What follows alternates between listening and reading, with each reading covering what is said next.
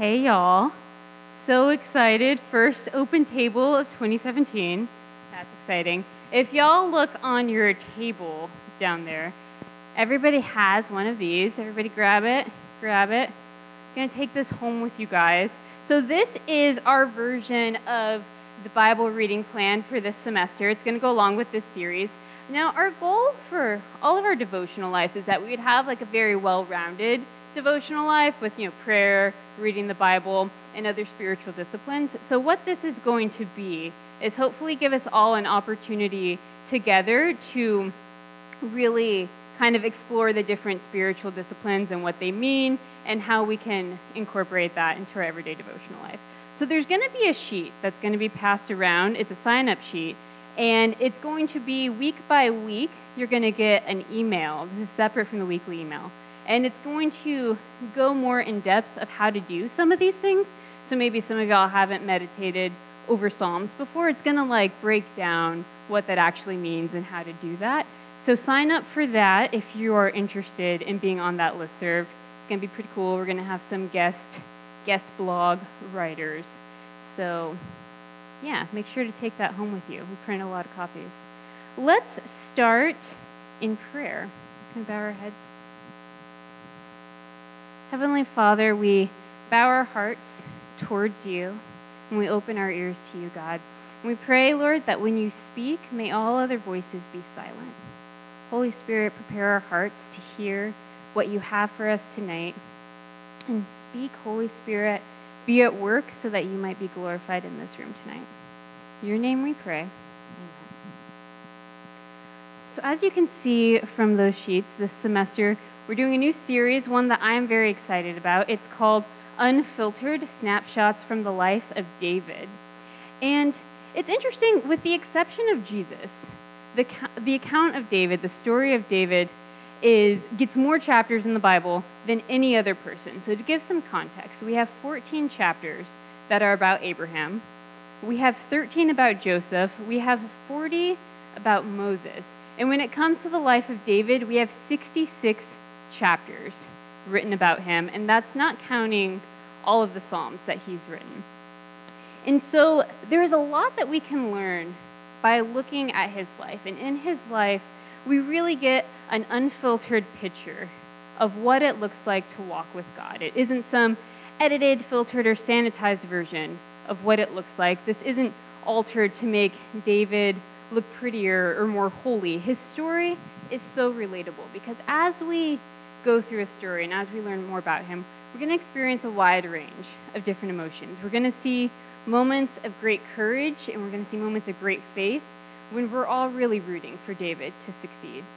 And then we're going to see points of deep sin where David will really disappoint us, where we're all rooting for him, and then he fails pretty spectacularly. We're also going to see points where David suffers so deeply that we'll have empathy for him. But what's going to happen as we encounter the life of David is not just that we'll experience all of these emotions, but rather that we will discover the faithfulness of God. And through his story, we will be plunged into the depths of God's grace. So overall, we will discover what it truly means to walk with God. So that's what we're doing this semester. I want to open with a story, a bit of peculiarities about my childhood. This will be the most Texas story I have ever told in Chi Alpha, so be ready. So my dad really likes snakes, rattlesnakes in particular. So most kids had rattles growing up, or we have these toys in Mexico called maracas. We had rattles from the actual rattlesnake to play with. In the back of our car growing up, there was a snake catching kit. And so there's materials for catching rattlesnakes. So there was this big sack that was allegedly rattlesnake proof. And then there is this long metal bar used to pin it down and then to scoop it up into the bag. And my dad, he's one of the most observant persons when it comes to finding snakes. We could be driving 70 miles per hour on rural Texas roads in the middle of the night, and he would see a snake on the side of the road, slam on the brakes, and we would spend about 15 minutes trying to catch this snake. He would catch it both for food, so we ate rattlesnake meat a bit, and then he would also use the skin to, he would take the skin and he would make those things that go around the cowboy hats. My dad didn't even wear cowboy hats. So there are constantly snakes in my house, intentionally. And I would open the freezer, and there'd be a rattlesnake there that he hadn't gotten around to like skinning yet. I'd go into the garage, and there would be like a snake on the ground. And I'd walk into the kitchen, and there'd be like another snake lying out to dry. You can put the next, yeah. There'd just be like another snake just lying out to dry. And then there's this truck. So my dad, I texted him and asked him to send me those 2 pictures, and then he got really excited and sent me like 15. I'm not going to show them all to you. That's not even our truck. I don't know whose truck that is. But there's a lot of rattlesnakes, and I've just learned not to ask questions. But my dad, he'll look at these rattlesnakes, and he'll notice, like, he thinks certain snakes are pretty, and they all look the same to me, but he always points out, like, the differences in these snakes. I'll be like, yeah, like, that looks different from the last snake you caught. It's like a snowflake. It's like a little snake snowflake. So I grow up. I'm not a fan of snakes, but I'm not really afraid of them either. I'm not a fan. And I don't quite, like, notice the things that my dad notices when he looks at snake. One, he notices, like, the intricacies, is that a word, of them. And he also notices when they're around all the time. Like, there could be a snake in the back corner, and he would see it. That is not the case with me. And some of y'all have been on adventures with me where I have noticed the snake a little too late, and then the snake is angry, and nobody likes to be around an angry snake. So what we're going to look at tonight in the scriptures is something that God notices, but a lot of us miss. And what we're going to see in the passage tonight is that God notices the most important things, and it's very easy for us to overlook them or think that they're not important. And in fact, as we hop into the story of David tonight, we're going to get one of the most clarifying verses in the Bible when it comes to where our identity is in. So this passage tonight, it's really important for all of us, everybody, but I think it's especially important for us here at Georgetown. And here's why. Because I think a lot of y'all, when you were in high school, you were a very big fish in a small pond. There's chances that you're probably one of the smartest people in your school. Probably a lot of you here held a lot of titles. Maybe you were class president, maybe you were prom king or queen. Maybe you were the most athletic person in your campus, maybe you were one of the most talented, or maybe you were even one of the most attractive people. And then you get to Georgetown.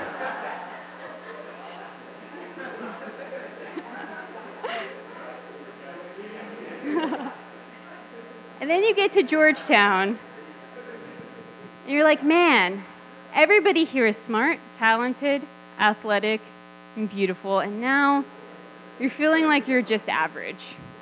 That now you're this small fish in a really big pond, and for the first time you feel like you're just normal. And how do we respond when that happens to us? This passage tonight is for you. It cuts through the fog, and it brings us this crystal clear clarity for how to respond to these moments that we face. So if you have your Bible, you can turn to 1 Samuel chapter 16. It's going to be up on the screen tonight. And let me set the stage for you. This is what's happening in 1 Samuel 16. The first king of Israel, Saul, has shown his true colors, and he's shown that he is a man that is full of pride. And there is 2 specific situations where he decided to deliberately disobey the Lord's command, and God has rejected him as the king of Israel. So this was a desperate time for Israel, and God was like, yeah, you're not going to be the king for much longer. So there's this tension throughout Israel, and they're wondering who is going to be the next king that could lead Israel, God's people, from the brink of extinction at the hands of the Philistines to a nation that is striving and honoring God. Who is going to do this? So this great anticipation for wondering who is going to take over. So We're going to start in verse 1. It says, "The Lord said to Samuel, 'How long will you mourn for Saul, since I have rejected him as king over Israel?'" So here's the deal. Samuel, he's the prophet of the day. He's the kingmaker. He's the person responsible for finding the next king. And he's so discouraged at this fact that things went really south with Saul. And he doesn't know who is going to be the next king. So he's in mourning. The whole nation of Israel is in mourning with what's going to happen. Who is going to lead God's people? So God says, "Samuel, how long are you going to sit there and mourn?" And then he says the rest in verse 1. "Get up, fill your horn with oil, and go to Bethlehem. There is a farmer there by the name of Jesse, and I have chosen one of his sons to be king." But Samuel said, "How can I go? If Saul hears about this, he will kill me." Saul's really nervous right now. Samuel is really nervous right now. He knows that Saul is off his rocker. He's very angry. And if he hears that he's searching for the next king, there's a very real chance that Saul could kill him. So Samuel, he follows the word of God, and he sets off on this 9-mile journey into Bethlehem. The rest of verse 2. The Lord says, "Take a heifer with you and say, 'I have come to sacrifice to the Lord.' Invite Jesse to the sacrifice, and I will show you what to do. You are to anoint for me, then, the one I indicate." Samuel did what the Lord said, and when he arrived at Bethlehem, the elders of the town trembled when they met him. They asked, "Do you come in peace?" So we're going to stop right here for a little bit. Here's something that we need to know. The prophets of the time were not one for making small talk and having one-on-ones with people over coffee.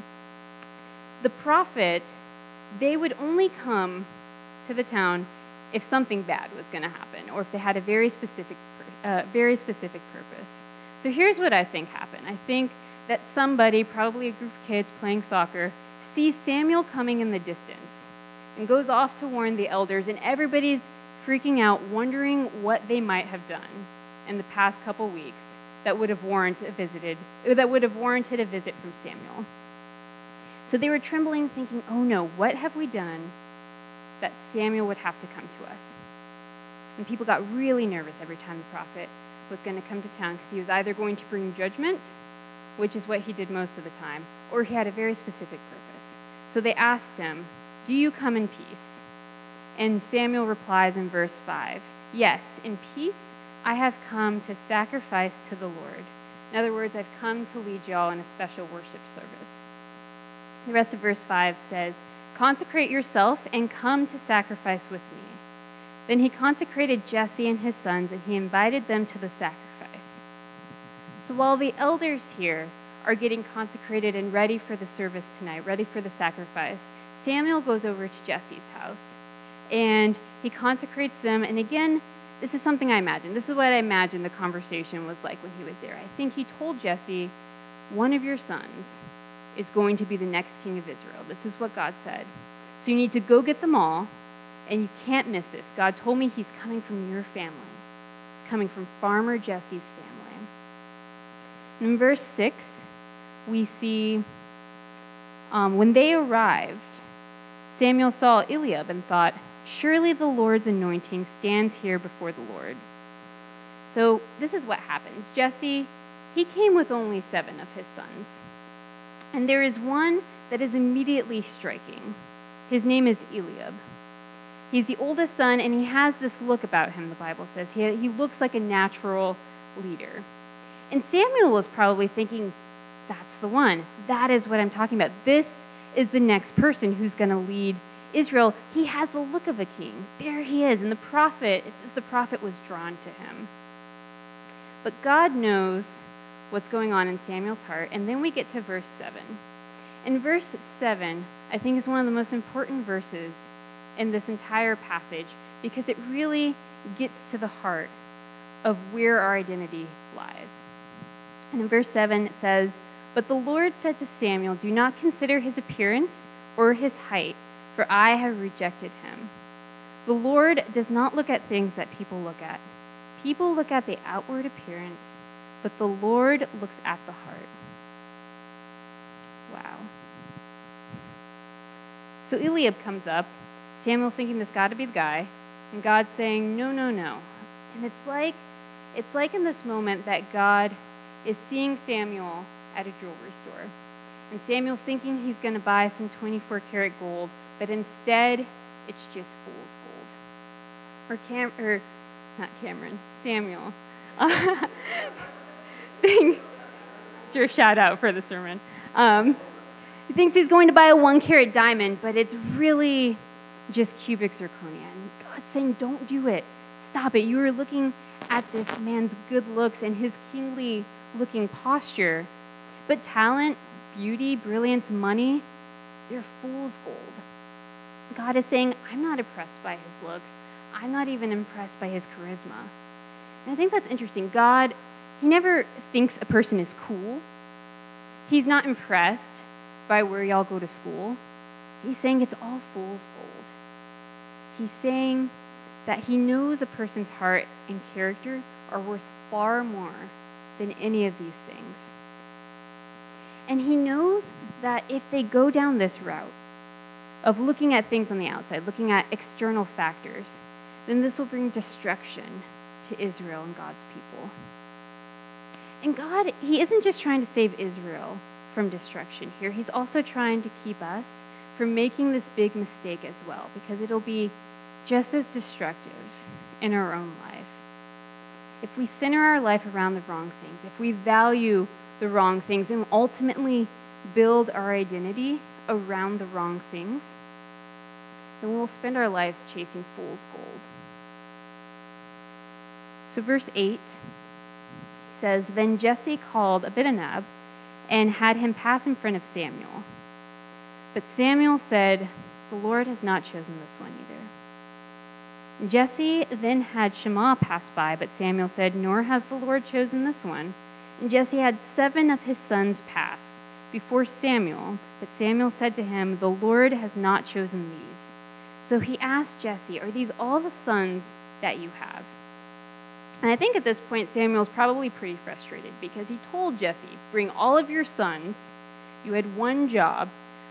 You're missing somebody.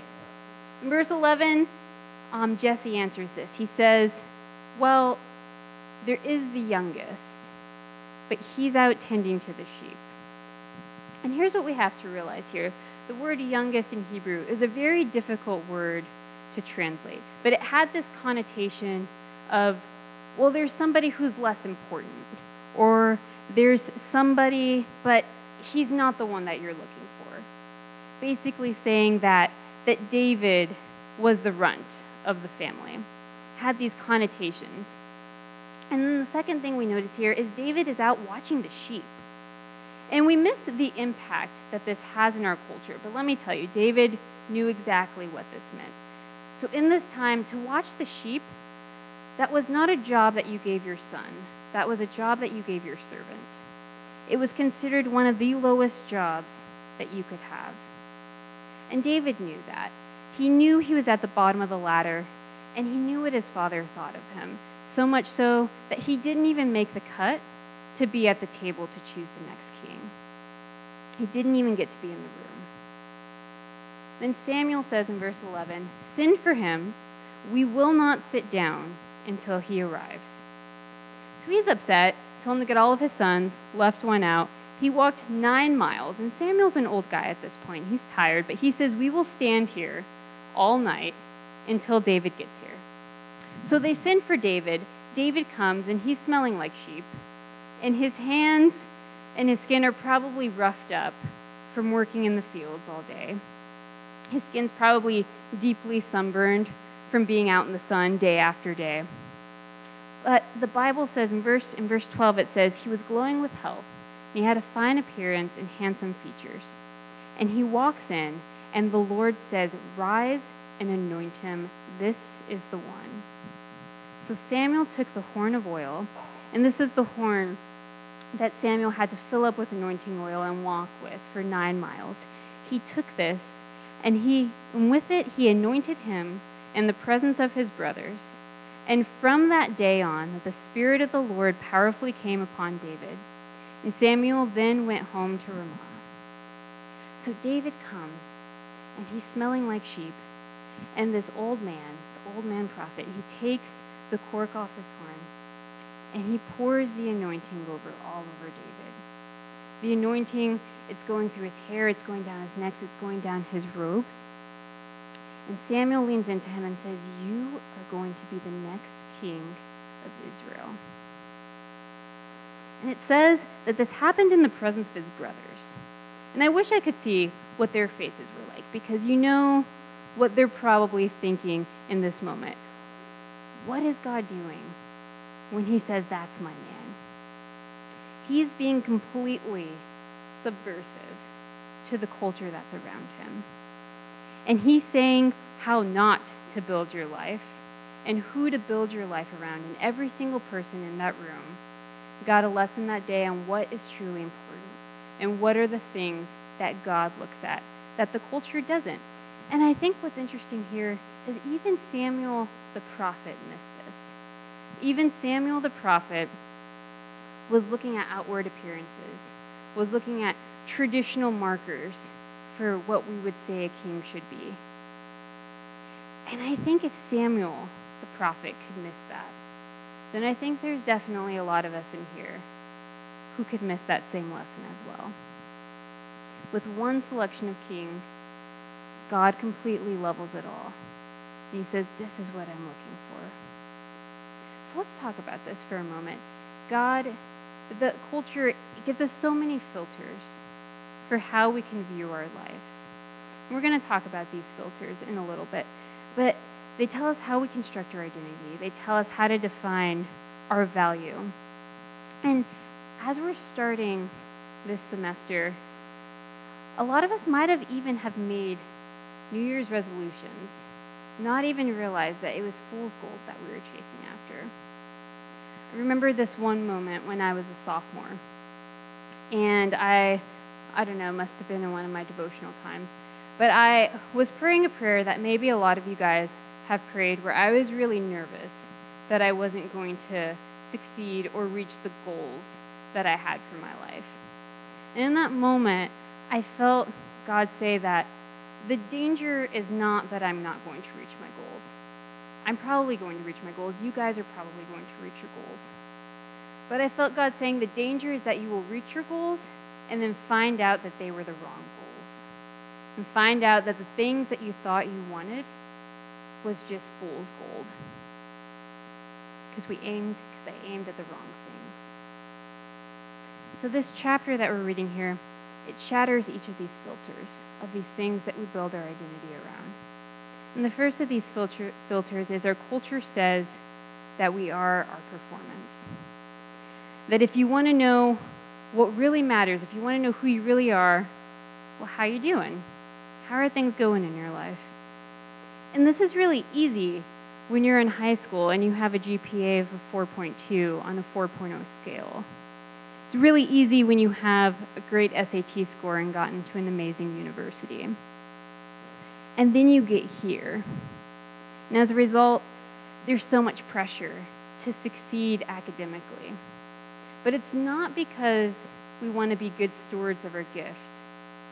It's because culture has told us so much that we are how we perform. If you want to see how you're doing, if you want to know where your value comes in your next grade on your paper, comes on your next final exam. But the scripture says this. It says in Romans 5:8 that while you were still sinners, Christ died for you. To put it in other words, before you ever did anything good, Jesus loved you. And we see this with Jesus himself in the Gospels when he was baptized and God said, "This is my son, in whom I am well pleased." And this was long before Jesus had ever performed a miracle.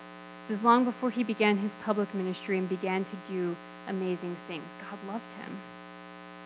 In the gospel, it fundamentally says that your value is not in your performance. A second filter that culture gives us in finding our value is that our value is in our position.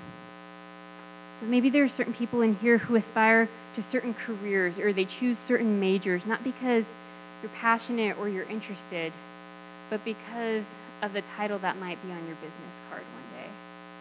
or because you think if you do this, you might finally get your parents' approval. Or you'll fill your time at Georgetown with internships and clubs and jobs, all while neglecting your own soul and the souls of the people around you. And we major in things because we think, maybe now I can have that approval that I've been looking for. And our greatest fear is that we might end up flipping burgers at a fast food restaurant one day. And that's because culture tells us that there's so much value in our position. And we're told that we'll only be significant in life if we do something great, if we get our name in those metaphorical flashing lights. But as we can see in this story, those things do not matter to God. He picked a lowly shepherd to become the next king of Israel. In 1 Peter 1:24, he says, we are told that all men are like grass, and whatever glory we accumulate, it will quickly wither like the grass and fade like the flower. So here's another one. Culture tells us that we are our appearance. I think that's very relevant here. I think if we're honest, a lot of us look in the mirror and we don't really like what we see. We wish our hair was different. We wish we weighed less. We wish we were taller. This passage says that God, he doesn't pay attention to these things. He doesn't look at somebody and think, wow, I really outdid myself there. I broke a new mold. And likewise, God, he doesn't look in the mirror. He doesn't look at you and wish that he saw someone else. He's saying that that's not where your value is. And if you find your value, if you find your identity in these things, then it will drive you into the ground. And finally, the list can go on, but this will be the last one. Tells us that you are your popularity. That the more money that you have, that the more valuable and important you are. And you can be in more exclusive clubs, and other people will like you and want to be like you and wish they were like you and look up to you. And the problem is, Jesus says, do not fall for this.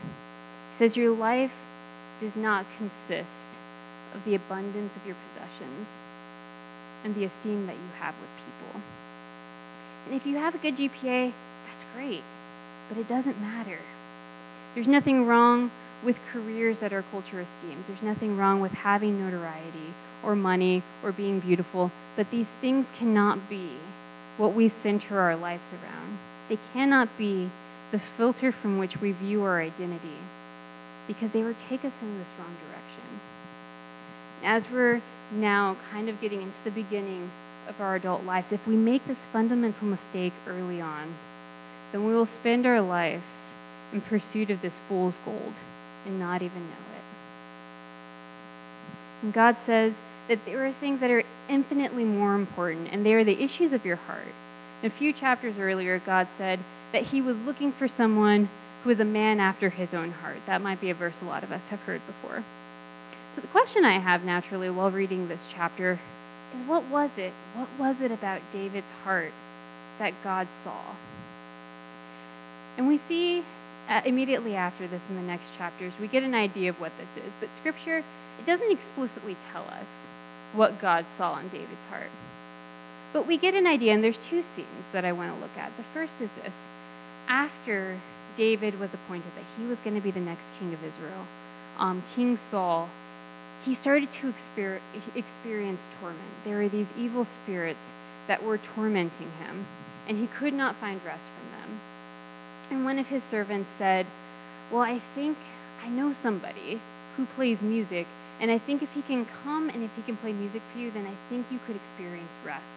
And I think you can experience peace from these things that are tormenting you. And this person was David. And it says in verse 19, it says, then Saul sent messengers to Jesse and said, send me your son David, who's with the sheep.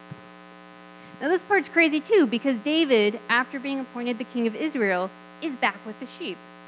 The anointed king of Israel is back tending to his flocks. They all saw it. They all saw him being anointed. Everybody was there.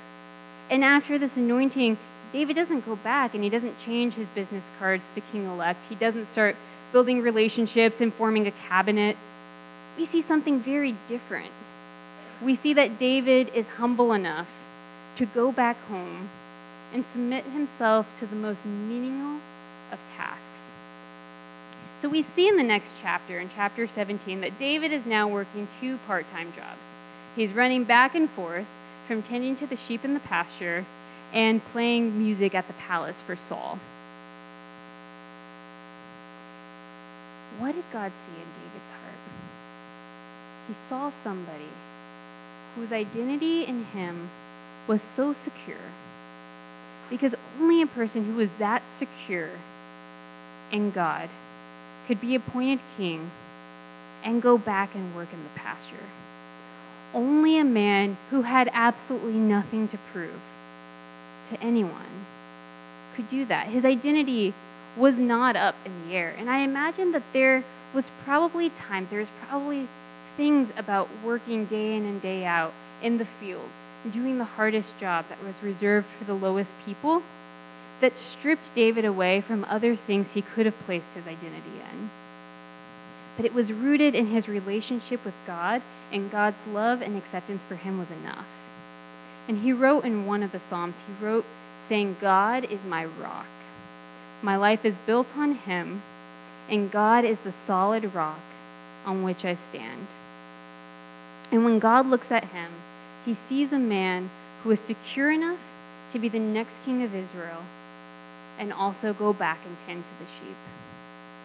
And the second thing he saw was this. He saw a man who desired the things that God desired. And Jesus says, "Seek first the kingdom of God and his righteousness." And that is what David did. And as we read his story over the semester, we begin to see how true this really is. But his story, it's not perfect. When we see him mess up, we see him sin so deeply. But we also see time and time again that even in those moments, his identity is rooted with God and his heart is bent towards God. And here's the good news, that we are told in Scripture that because of what Jesus did on the cross, that because of the death, burial, and resurrection, that our sins are forgiven. But I think the amazing thing is that God wasn't just content with forgiving us of our sins. That wasn't enough for him.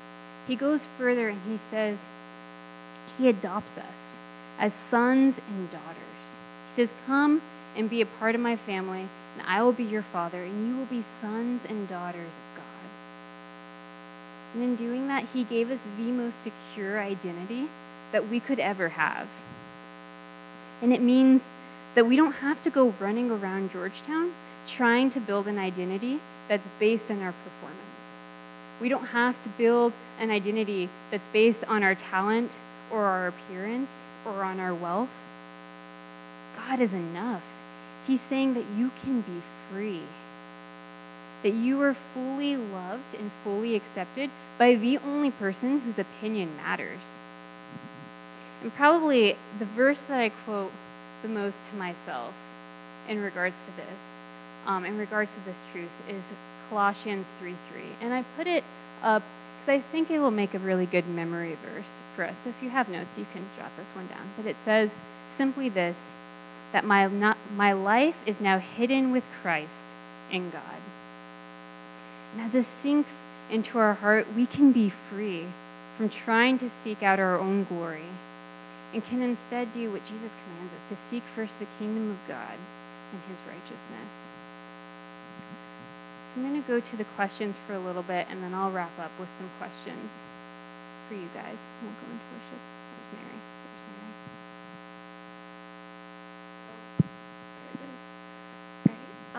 What is the difference between performance that isn't important to God and discipline that is important for a faithful life? What is the difference between performance that is not important to God and discipline that will help us grow? Yeah, exactly. I think it's a matter of where our hearts are. If our hearts are in performing, even in good things, if our heart is in praying a lot or reading the Bible a lot so that we may appear impressive to other people, then I think God would look through that and he says, no, you don't have to strive. You don't have to be something to win my approval. And I think Barrett, where are you, Barrett? Barrett's back from Scotland. He always reminds me, yeah, a lot of people are back. He was also back from Scotland, too. Michelle's back from France. Jen's back from New York. I shouldn't have done that because I'm probably going to forget somebody. Side note, Erin is back from China. Miranda is back from Spain. Now that we've established that, this gives me more time to think of how I was going to answer this question, too. But oh God, Nick is also back from China. Yeah, I shouldn't have. Anyway, Barrett is back from Scotland. And he always says, there's that difference from things that like we have to do versus things that we get to do. And Barrett always instills that in me. He never says like, I have to do this. He always says, I get to do this. And I think that that's the difference between like performing for God and striving and being disciplined in our faith. When we perform for God, it's that we have to do these things to not disappoint or to win approval. But when we look at it as something we get to do, all of this comes first. This fact that we are a child of God, that we are loved unconditionally and accepted unconditionally, all of that comes first. There is nothing that can separate us from that identity. And then as a result, we get to do these things in this plan. We get to read Scripture. We get to see who God is. We get to pray. We get to rest in Sabbath. We get to worship. We get to do all of these things. Not things that we have to do. They're things that we get to do as a result of what God has done for us.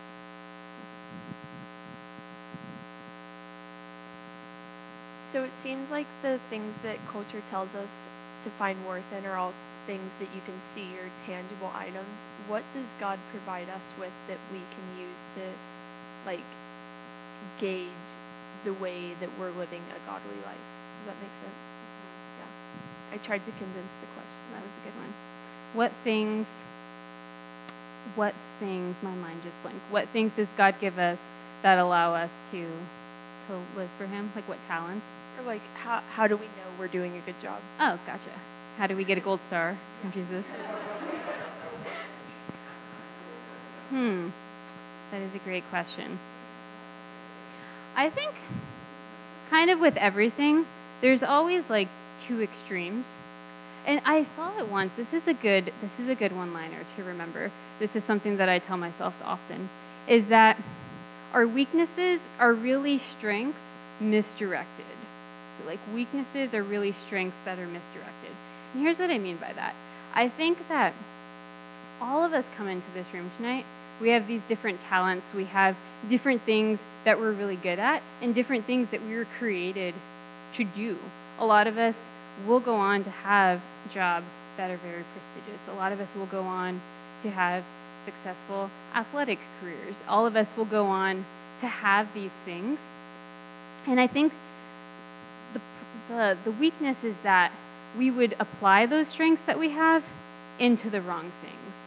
And I think that that's what God's saying here. And I think it's interesting how, judging God's reaction to the first person who came up, was it Eliab?